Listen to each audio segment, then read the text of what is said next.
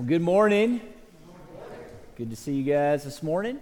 This morning we are back in the Gospel of John. We're back in the Gospel of John, back in our series, Captivated by Jesus. And this morning we are in John chapter 18. John chapter 18. So I invite you to turn there with me to John chapter 18 this morning. We are looking at Jesus' arrest and Jesus' trial this morning. And we're seeking to answer the question, why should Jesus' trial captivate us? Why should Jesus' trial captivate us? And so we're going to look at that and we're going to figure out why. If you remember, it's been about 6 weeks or so since we've been back in this series. And what we're doing is we're working through the Gospel of John and we're seeking to see how is it that Jesus should captivate us. John's Gospel is a come and see gospel. John wants us to come and see Jesus for who he really is. And as we see Jesus for who he really is, we should be captivated by Jesus. We should be drawn into Jesus. He should be the one that we are seeking salvation in. He should be the one that we are praising. He should be the one that we run to in times of trouble. He should be the one that we are telling others about as we are pointing them to hope. Because Jesus is our hope. He has captivated us. And so as we work through this gospel, hopefully you have been captivated by Jesus. And hopefully as we finish out, you will be even more captivated by him as we begin to look at the trial and the crucifixion and the resurrection of Jesus as this book ends and the hope that that provides for us as believers in him today. So let's go to the Lord in prayer, and then we're going to dive in to this message. God, we thank you for this day and this opportunity to gather as the church. We thank you for your word, that we are able to open it, that we are able to freely proclaim it, Lord. And today, as we look at your text, draw us into you, Lord. Captivate us, God, so that we are running to no one else except for you, God. And this we pray in Jesus' name. Amen. Well, I'm sure you have experienced times in your life when you felt like everything was spiraling out of control. A time when it seems like this winter set in and the winter would not let go. Any number of life events can send us hurtling into this downward spiral, failing a test or worse yet, failing a grade. Not getting into the school that we desire or getting passed up for that promotion. Getting let go from your perfect job, a divorce, a death in the family, a natural disaster, an illness, a pandemic like we are facing now. All of these events and more can send us spiraling out of control into this downward spiral. And if we're honest, the pandemic has done that to many of us, right? The pandemic that we are in the midst of. Over the last 6 months, our world has been turned completely upside down. We've gone from gathering together with friends in large groups and taking trips and making that morning commute to work to isolation, masks, staycations, and working from home while our kids are running around with their heads cut off because they can't go anywhere, right? Everything is up in the air. When will we be able to return to normal? What's school going to look like in the fall in just a week or two? Will we ever be able to leave our house without a mask, go out to dinner with our family, or visit our parents or grandparents without fear of spreading a virus to them that could be deadly? Life has spiraled out of control in 2020, and I'm ready for 2021 to get here. I'm sure you are as well. We're in a free fall.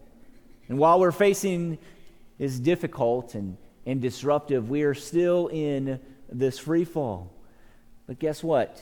We're not the only ones.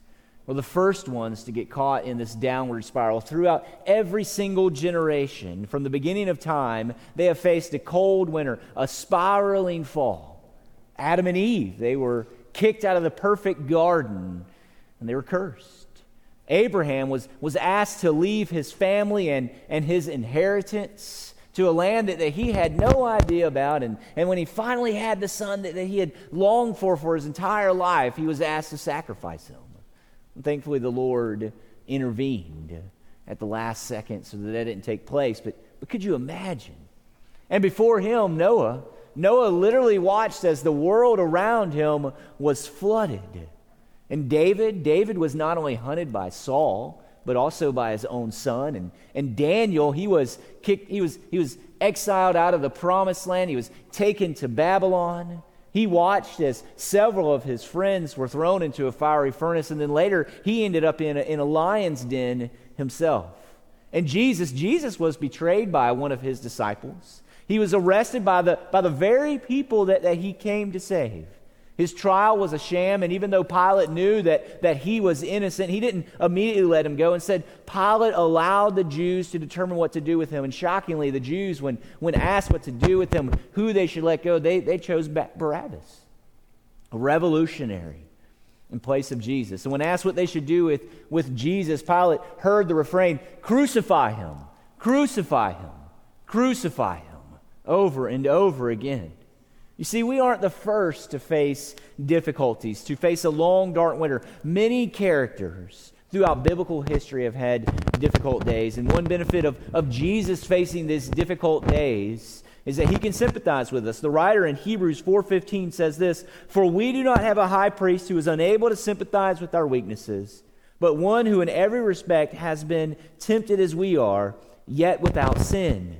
You see, our God is a God who knows what we are facing. He has experienced difficulties and unfair situations himself, yet he did not sin, which is why he is able to act as our high priest, the one who advocates at the right hand of the Father on our behalf. When we examine the situation surrounding Jesus' trial, by all accounts it seems his life was spiraling out of control. But is that really the case? Was Jesus' trial and his crucifixion something that he could not control? You see, that's why things seem like it's spiraling for us, because we can't control those situations. But is that true in Jesus' case? Was he facing a situation that he could not control? Was Jesus, the Son of God, impotent before the angry mob and the powerful Romans? Did the Father decide to use Jesus' death as a means of our salvation because he had no other choice? Or was there something else at play?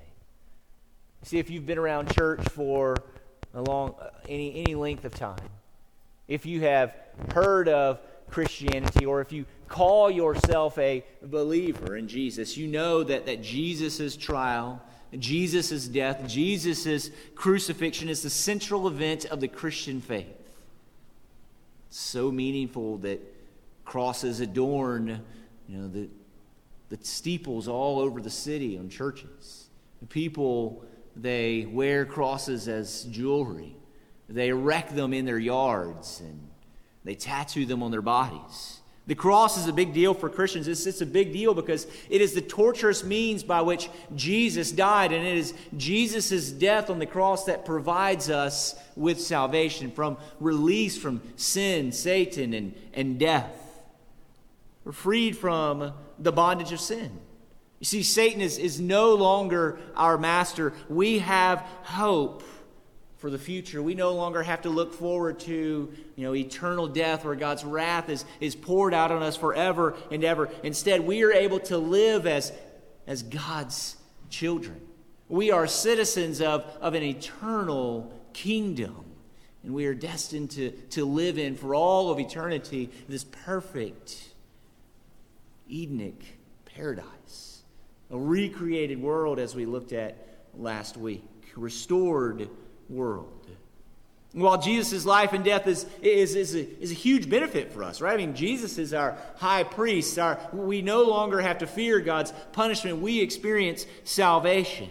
Jesus' death did not occur because things spiraled out of control. It was not plan B. The salvation that Jesus provides is according to plan. And so look at the text beginning in verse 1 of John chapter 18. And as we look at this, I want you to pay special attention to verses 4 and verses 11. Not that the other scriptures are not important, but for our purposes here in point 1, verses 4 and 11. When Jesus had spoken these words, he went out with his disciples across the brook Kidron. And where there was a garden. which he and his disciples entered, and now Judas was betrayed, who betrayed him, also knew the place. For Jesus often met there with his disciples, and so Judas, having procured a band of soldiers and some officers from the chief priests and the Pharisees, went there with lanterns and torches and weapons. Then Jesus, knowing all that would happen to him, came forward and said to them, "Whom do you seek?" And they answered him, "Jesus of Nazareth." And Jesus said to them, "I am he." And Judas, who betrayed him, was standing with them. And when Jesus said to them, "I am he," they drew back and fell to the ground. And so he asked them again, "Whom do you seek?" And they said, "Jesus of Nazareth." And Jesus answered, "I told you that I am he. And so if you seek me, let these men go." This was to fulfill the word that he had spoken. "Of those whom you have gave me, I have lost not one." Then Simon Peter, having a sword, drew it and struck the high priest's servant and cut off his right ear. The servant's name was Malchus. And so Jesus said to Peter, "Put your sword into its sheath. Shall I not drink the cup that the Father has given me?" And so we see here in verse 4, it makes it clear that Jesus knew what would happen to him. And not only do we see that Jesus knew what would happen to him, but as we look back through the Gospels, Jesus predicted his death several times.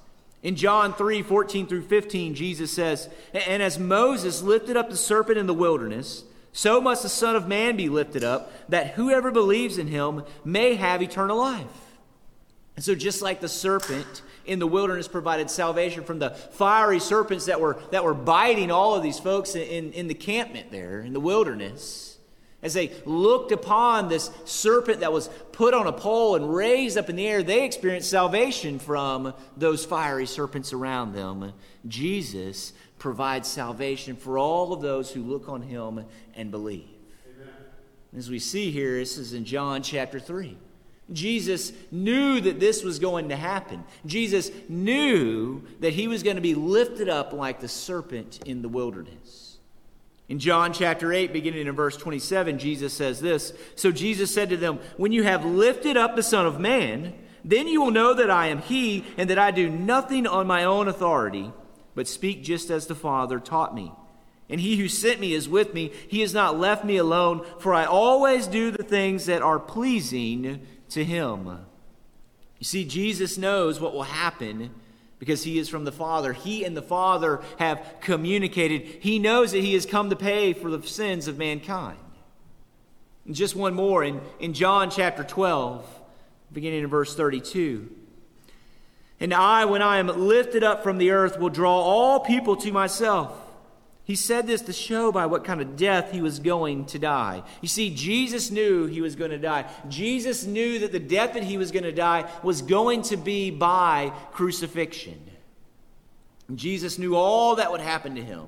He and the Father planned for him to drink the cup of wrath before the foundations of the world. After Peter strikes Malchus, cutting off his ear instead of his head, and one can look at that and one can argue, man, I don't know if I want Peter on my side as a soldier. I mean, he missed the dude's head and got his ear, but regardless of that, we see that Jesus tells him, he looks at him, he says, "Peter, put away your sword. Put it away. Am I not destined to drink the cup of the Father's wrath?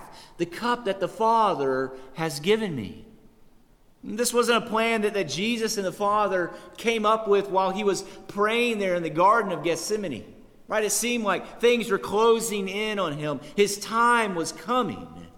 And it's not like he just said, "Father, what are we going to do? Let's come up with a plan now. Let's see how we can redeem mankind. Things are coming to an end for me." No, that is not what happened.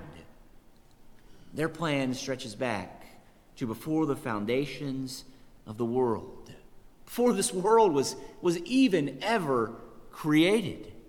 Paul highlights the eternal nature of Jesus and the Father's plan in Ephesians 1:3 through 10 when he writes, "Blessed be the God and Father of our Lord Jesus Christ, who has blessed us in Christ with every spiritual blessing in the heavenly places, even as he chose us in him before the foundation of the world, that we should be holy and blameless before him.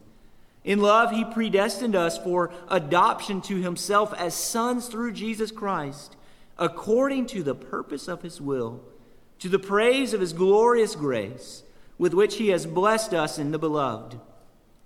In him We have redemption through his blood, the forgiveness of our trespasses, according to the riches of his grace, which he lavished upon us in all wisdom and insight, making known to us the mystery of his will, according to his purpose, which he set forth in Christ as a plan for the fullness of time, to unite all things in him, things in heaven and things on earth. Jesus' death, the salvation that he provides, was according to plan. It was not plan B. It was not something that could be stopped. It happened right on time and according to God's eternal plan. God literally moved heaven and earth for Jesus to be arrested at the moment that he was arrested so that we might experience salvation according to God's eternal plan. I mean, let that sink in for a moment. You are a Christian today because Jesus died according to plan, not by accident. According to God's sovereign plan, he came, he lived, he revealed himself in the garden when he didn't have to.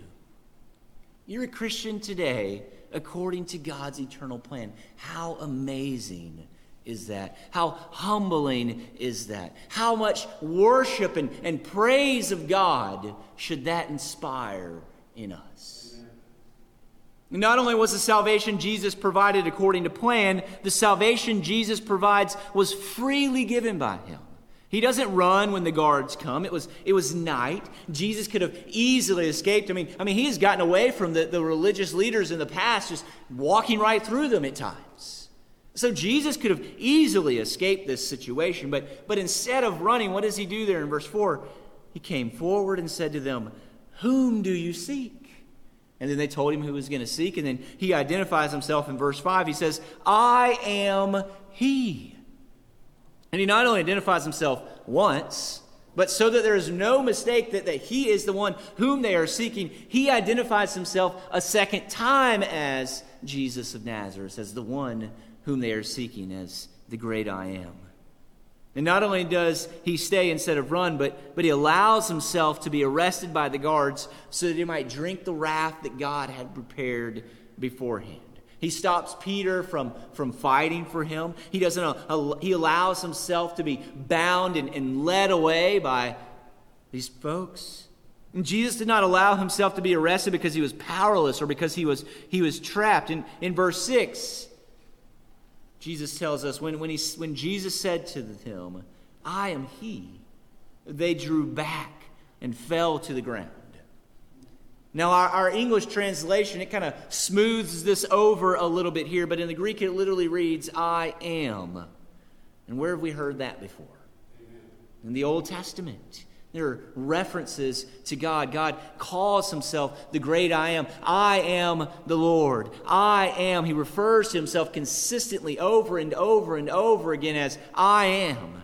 But probably the most memorable passage is when Moses is speaking to Jesus out of the burning bush. And there he claims that he is I am. When Moses asks him, "Listen, you're telling me that I need to go to Pharaoh, and you're telling me that I need to go to the Israelites, and you're telling me that I need to tell Pharaoh, the great ruler of Egypt, to let these people go so they can come out in the wilderness and worship you. Who do I say sent me?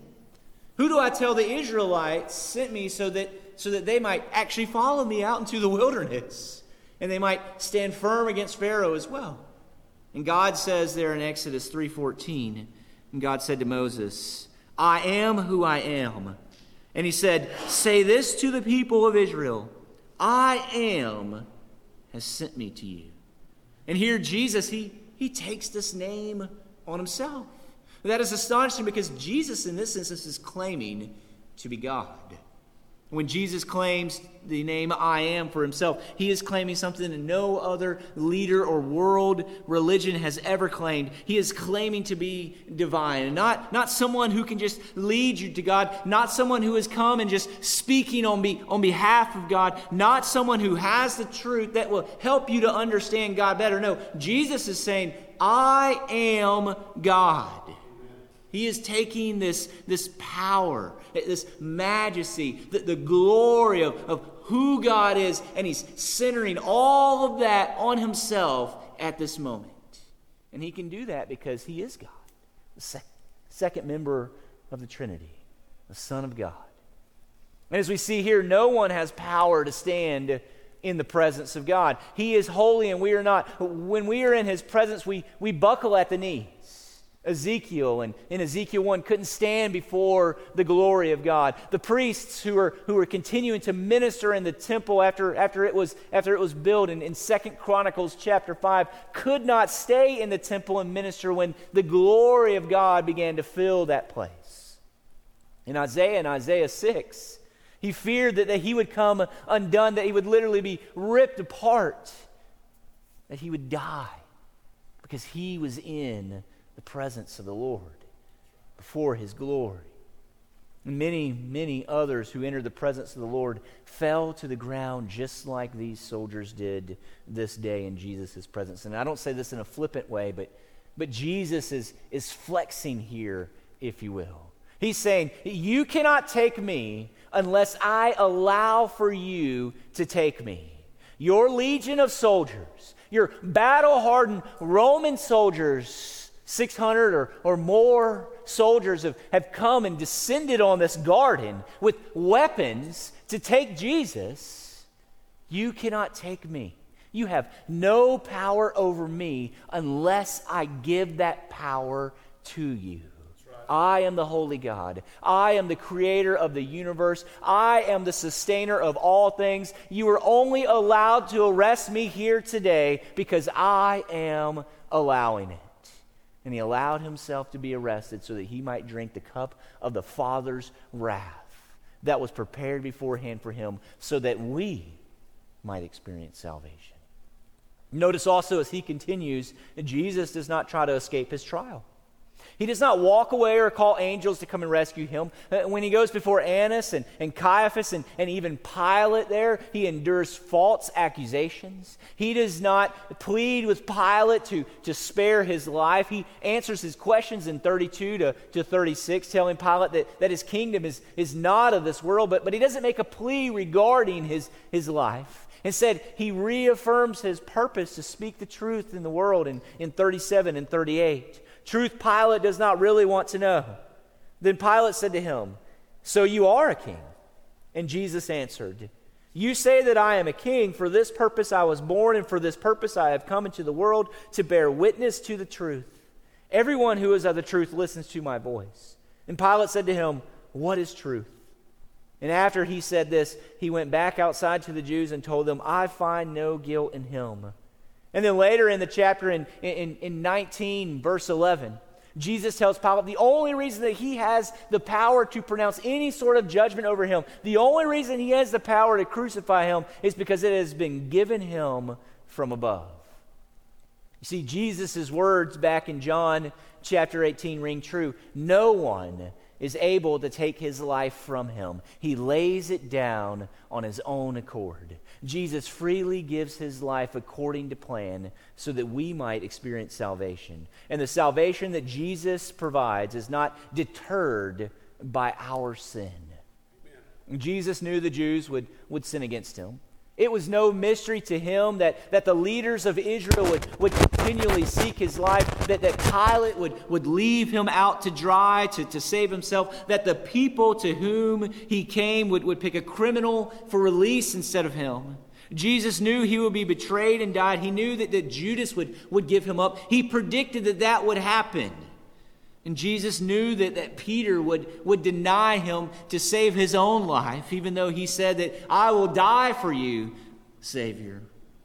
He predicted Peter's denial in the same chapter that he predicted Judas's betrayal. John even calls attention to Peter's denial in the narrative. He focuses in on it in two separate times to show that Peter did indeed deny him 3 times, and a rooster did crow on the third. Not only did he know that Judas would betray him and Peter would deny him, but Jesus knew man would continue to sin against him. Man had been sinning against God since the beginning of time, and we haven't stopped, and we didn't stop when Jesus came, and we didn't stop when Jesus left. We have continued to do that over and over and over again. In Psalms 2, 1 through 3, we read, "Why do the nations rage and the peoples plot in vain? The kings of the earth set themselves, and the rulers take counsel together against the Lord and against his anointed, saying, let us burst their bonds apart and cast away their cords from us. All throughout redemptive history, man has rebelled against God, wanting nothing to do with him. And again, as we've already seen, Jesus knew the people would call for his crucifixion. He predicted it several times throughout the Gospels, but he offered hope to the sick.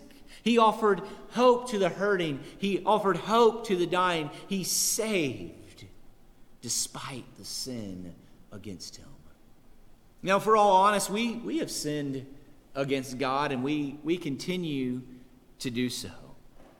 You know, I grew up around church. I grew up around the Christian faith. My mom took us to church every single week. I attended a small Christian private school. I went to VBS. I went to summer camp. I went to winter camp. I went to whatever other camp that you could have as a student, you know, growing up. I heard the stories of the Bible, and at some point I even claimed to believe in Jesus as my Lord and Savior. But I still lived in rebellion to God. I did things my own way. I kind of sprinkled in a little bit of Christianity here with things, doing things my own way. And I thought of people who did that, who kind of just sprinkled a little bit of Christianity into their life while they're still living how they want as those who are cool Christians. But that's not what it means to be a Christian. Though in God's grace and mercy, He still pursued me, though I sinned against Him, and I continued to sin against Him, and I continued to rebel against Him. He sent peers from the youth group that I attended who challenged my thoughts about what it meant to be a follower of Jesus. If you're going to claim to follow Jesus, you actually have to follow Him, they said to me. Not with just some of your life, but all of your life. Not just sprinkling a little bit of Christianity in while you do your own thing. And eventually through those conversations, eventually through Bible study, I came to see that I really was not following Jesus. I gave my life to Him, and I began pursuing Him with all of my life, not just little segments here and there. And you know, I was impacted by God's pursuit of me as we all should be. Reflecting on the gospel and God's pursuing of my life, I was driven to worship Him, not just through song, but through my whole life, through the everyday as I continue to follow Him each and every single day of my life. I was also driven away from a performance mindset. I no longer believed that I just had to clean myself up before I would come to God, or I would make myself worthy to be able to come into His presence. See, Jesus freed me from that mindset because Jesus performed on my behalf. Jesus has performed on your behalf.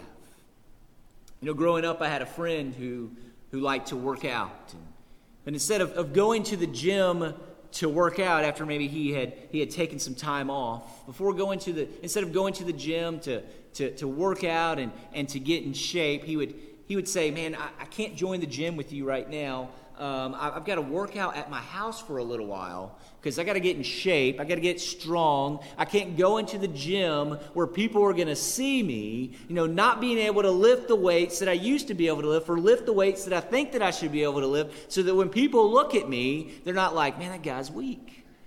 And so he would work out at home for a while, and he would buy weights and do all of this stuff. And then finally, when he felt like he was up to par, he would come and he would join the gym.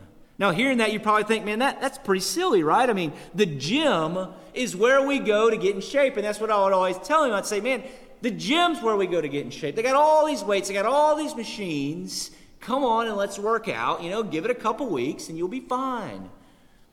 We think that. We think it's silly, but oftentimes, this is how we are approaching God.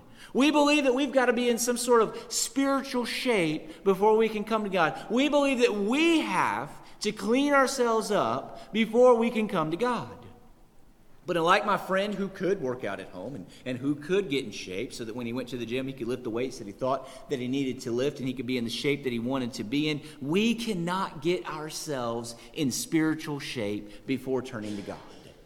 God is the great I am. God is holy, holy, holy, And we're not even one singular holy. We are completely wretched people.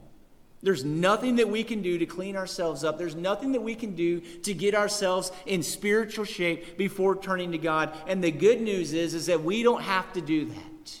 God turns to us. God comes to us, even though we are dirty, stinky, rebellious sinners. And He accepts us, and He cleanses us, and then He uses us for His kingdom purposes. I realized that, and I stopped trying to clean myself up. I stopped trying to perform for God before coming to Him. And I hope that you would realize that as well. We should not live underneath this performance mindset any longer, not to earn our salvation, nor to keep our salvation. Jesus has performed on our behalf according to the plan that He set forth before time began. Amen. And when I realized that, I was deeply affected by the power of the gospel in my life, by the love of God for us. And hopefully the gospel has affected you in that way. Hopefully God's pursuit of you would increase your affections for Him. Hopefully knowing that Jesus died according to plan despite your sin, despite your rebellion, draws you to worship God with your entire life. A God who would die for us according to plan and His own will, even while we deny Him and we sin against Him, is a God that should captivate us. That is a God that should draw us in. That is a God that we should worship and follow with our entire life. That is Jesus. Do you know Him? Are you following Him? Have you turned your entire life over to Jesus? If you know Him in that way, then worship Him. Worship Him with your whole life. And if you don't know Him in that way, you can know Him. He has come despite your sin, despite your rebellion, to die for you. And so once you turn to Jesus today, once you believe in Jesus today as your Lord and as your Savior, once you begin following Jesus today, not with just some of your life and sprinkling a little bit of Christianity so that you're a cool Christian, but with your entire life, dying to self for Jesus. Jesus has come for us according to plan. Won't you turn to Jesus today? Let's go to the Lord in prayer. God, we come to you thankful for who you are, thankful for the salvation that you provide for us, thankful that you have come according to plan, despite our sin, despite our rebellion, despite us denying you, Lord. God, we pray today that this would draw us into you, that we would worship you in a greater way, knowing that. And for those who don't know you, Lord, God, draw them to yourself. Bring them to yourself. Continue to pursue them, Lord, so that they turn to you and believe in you as their Lord and as their Savior. And this we pray in Jesus' name.